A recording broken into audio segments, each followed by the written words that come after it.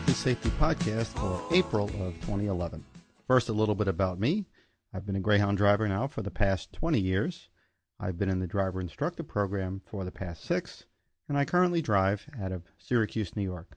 Well, it's a little exciting this month. This is the 12th episode of the Monthly Safety Podcast. I began this last May, and so we've come to our 12th episode, so I'm not sure if that considers this the anniversary edition or not, but I'm going to go ahead and say that this is our 1-year anniversary. Yay!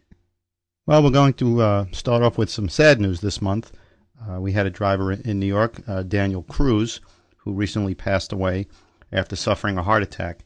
And what happened was he felt some chest pains and was able to get the bus over safely to the side of the road before he was taken to the hospital, and they got a relief driver, and he subsequently passed away.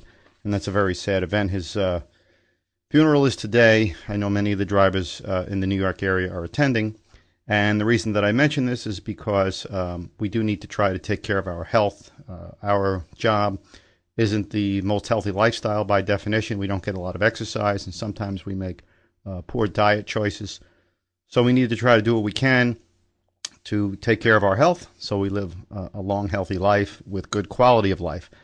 Some of the things that we should try to do to maintain a healthy lifestyle are to choose lean meats and poultry without skin and prepare them without added saturated and trans fats. Select fat-free or 1% fat and low-fat dairy products. Cut back on foods containing partially hydrogenated vegetable oils to reduce trans fat in your diet. Cut back on foods high in dietary cholesterol. Aim to eat less than 300 milligrams of cholesterol a day. Cut back on beverages and foods with added sugars. Choose and prepare foods with little or no salt. Aim to eat less than 2,300 milligrams of sodium per day. All persons who have hypertension, all middle-aged and older adults, and all blacks should consume no more than 1,500 milligrams of sodium per day. If you drink alcohol, drink in moderation. This means no more than 1 drink per day if you're a woman, and 2 drinks per day if you're a man. Keep an eye on your portion sizes. So that's some good, heart-smart information that we've gotten from the safety department, actually in February, but I wanted to pass that along because it's all good information, and we want to do what we can to take care of our health. So in the time that I've been broadcasting this podcast, we've talked about a lot of basic safety issues, and some of the things that we mentioned from the beginning were some of the basic concepts in driving any vehicle safely, some of the things we talk about. For example, in the driver's rule book, Rule S23 states that buses must not be driven unless the driver is properly restrained with a seatbelt.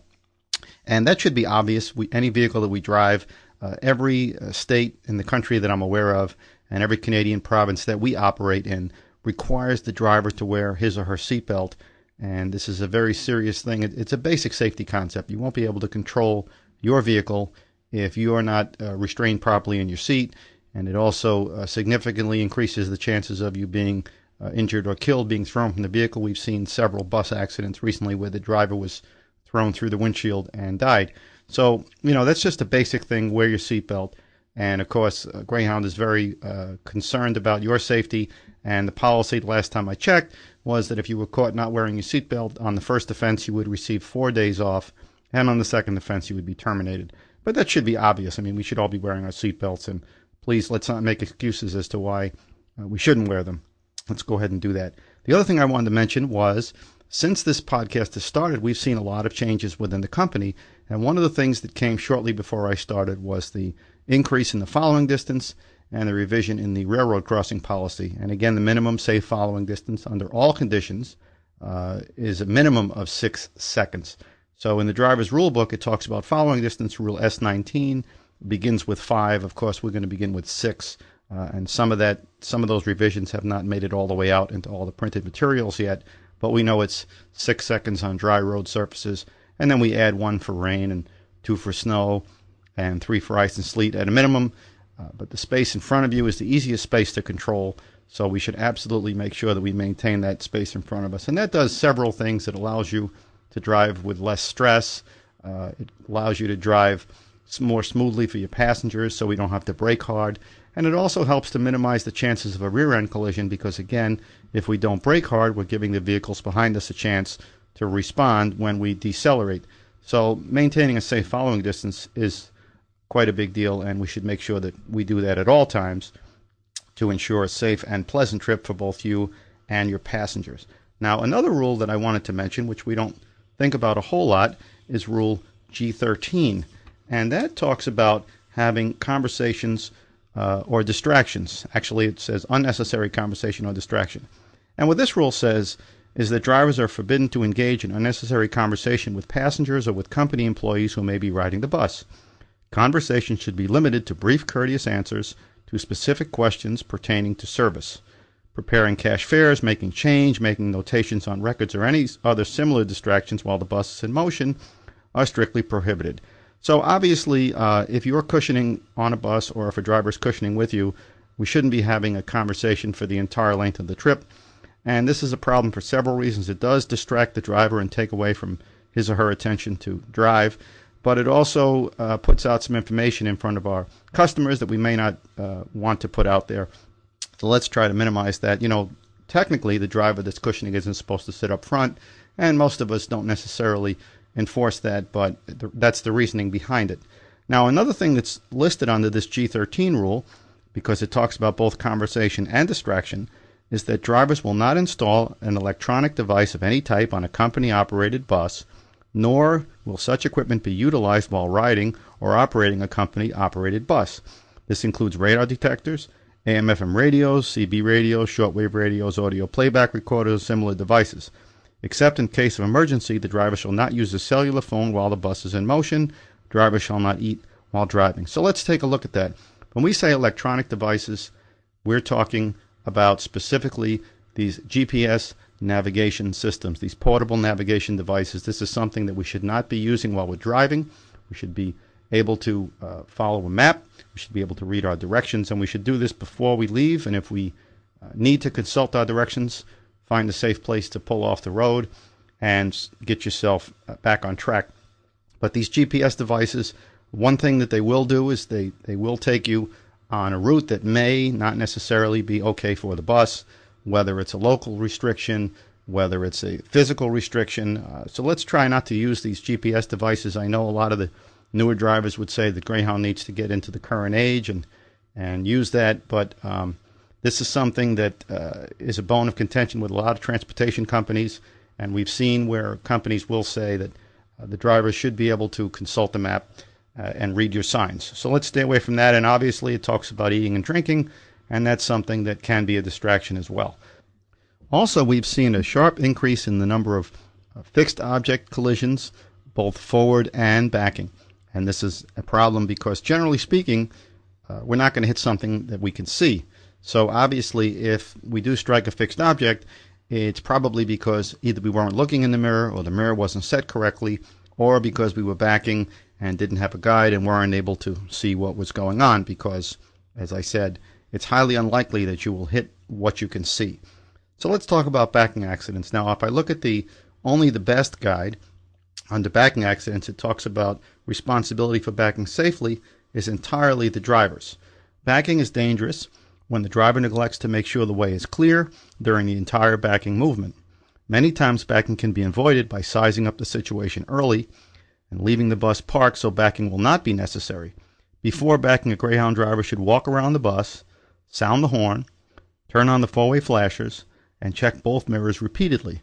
Back slowly and never further than necessary. Backing should always be avoided when something blocks the view of the rearview mirror. It is the driver's responsibility to watch for and be prepared for any change in conditions during the movement. When using a guide to help you back may be helpful only when you have control of the bus. Do not risk your safety record by depending on someone else. Remember, when in doubt about clearance, get out and look. Also back only as far as needed and no further. A professional Greyhound driver will always yield the right of way to backing vehicles. Professional drivers are expected to check carefully before starting from terminals and stations to prevent running over baggage and baggage carts. So obviously we know that we do have a backing policy in place, and we're not supposed to back without a guide, but there are going to be times when you won't have a guide available. Whether or not we have a guide, it's important to take your time and walk completely around the bus, to check for any obstacles, to back slowly at idle speed with your brake covered. And I say idle speed with your brake covered because in some cases, if you just let that bus roll at idle speed, it may be too fast. So we want to, creep very slowly, less than 1 mile per hour, so that we're in control. And just because you have a guide back there doesn't mean that there's no reason for you to stop and get out and check. If you don't feel comfortable, if you need to double check, go ahead and stop and get out, because ultimately the responsibility is on you. So some people may say, well, why do we use a guide then? Well, the guide helps you because it gives you another set of eyes. It also, that person can see further if there's another vehicle coming. Sometimes we can't see that because the mirror is only going to show you so much to the sides. And other vehicles that may be approaching will see that guide in their reflective vest and pay more attention than if they just see your bus backing with the flashes on. So the guide is a helpful tool, but it's just one tool to increase the safety when you back. Obviously, the safest way to back is not to back at all. So we try to avoid backing whenever possible, and we try to keep backing to a minimum. And as I said, we've seen an increase in fixed object collisions also going forward, not just traveling backwards. And the problem there has to do with proper mirror adjustment and proper mirror usage. Before you start your trip, please make sure that your mirrors are adjusted correctly. Please don't just get in the seat and say, well, they look reasonable and I'll go ahead. A common thing that drivers do is to have the right side mirror too low, because it's great for making right turns all day long. But other than that, you can't see too far behind your coach, and you can't get a good picture of what's going on around you. You're staring at that right rear tire, and that's great if you're making right turns all day long, but we do much more than that. And I've heard drivers say they have the mirrors adjusted differently in the city and on the highway, and this is simply not correct. There should be one mirror adjustment, one mirror setting. So take time to set your mirrors correctly so that you maximize your visibility around the coach. And in some cases, you're going to have to stretch your neck. You're going to have to rock and roll your body to increase your visibility, to reduce your areas of limited visibility, and so make sure you do that. But again, going back to what I said about fixed object collisions, just because the mirrors are adjusted correctly doesn't mean that we're going to use them. And this goes back to your training. When you're making a turn, when you're maneuvering in tight places, you need to be checking your mirrors frequently, both mirrors, and we need to be rocking and rolling our body. And if it looks like you're not going to make it, go ahead and stop. Oftentimes when a driver makes contact with a fixed object, the only way that they knew that they were going to hit it was when they heard a noise and they hit it. And that just shouldn't happen. If you're making a turn, one of the basic things that we do making a turn is we check that opposite mirror at least once before, halfway through, and at the completion of the turn, without losing focus on the side that we're turning on. And that's very important, so I'll say it again. We need to check that opposite mirror before, during, and after the turn. And one of the reasons that we do that is because we have to allow and adjust for tail swing. Tail swing is a significant hazard, and we have a lot of collisions when a driver is making a left turn where the right rear corner makes contact with another vehicle or a pole or a wall or something along those lines. So we have to take that into account. And, different bus models have different tail swing. They swing out differently, different distance, different angle. And one of the things that you can do to minimize that is to try and keep at least 2 feet of clearance on the opposite side of your bus before you make a turn. And one of the ways to do that is to position your bus in the center of the turning lane to minimize any tail swing conflict. We can't always do that, so we have to watch our mirrors. But these are some of the things that we can do to try to reduce these fixed object collisions, which are always embarrassing and almost certainly preventable. Now I'd like to turn a little bit to current events. We've seen several bus accidents in the Northeast, high-profile accidents where people were, unfortunately, we had fatalities. And investigation found that a lot of these drivers' logs weren't current, buses weren't inspected properly, proper safety procedures were not being followed. And so, of course, that brings a lot of scrutiny on the bus industry in general. And here in the Northeast, certainly we've seen a sharp increase in roadside inspections and DOT inspections of drivers and buses. So one of the things that we need to do is to make sure that before we drive, our log is current to the last change of duty status. And this is very important. Many drivers will update their log at the end of the day. Some drivers may actually complete their log before they even drive at the beginning of the day. And it's very important to make sure that every time you stop, you update your log, and before you drive, you have to draw that line up to the driving status so that your log is current. Because there's this myth out there that if you do get stopped and the DOT does want to look at your log, there is a certain amount of time that you can bring it up to date, and that's just not true. So we need to make sure that our log is current at all times, make sure that your driver's license is current and with you, make sure that your DOT medical card is current and with you, and these things are really important. If you have a problem, don't drive. Make sure that everything is right before you leave.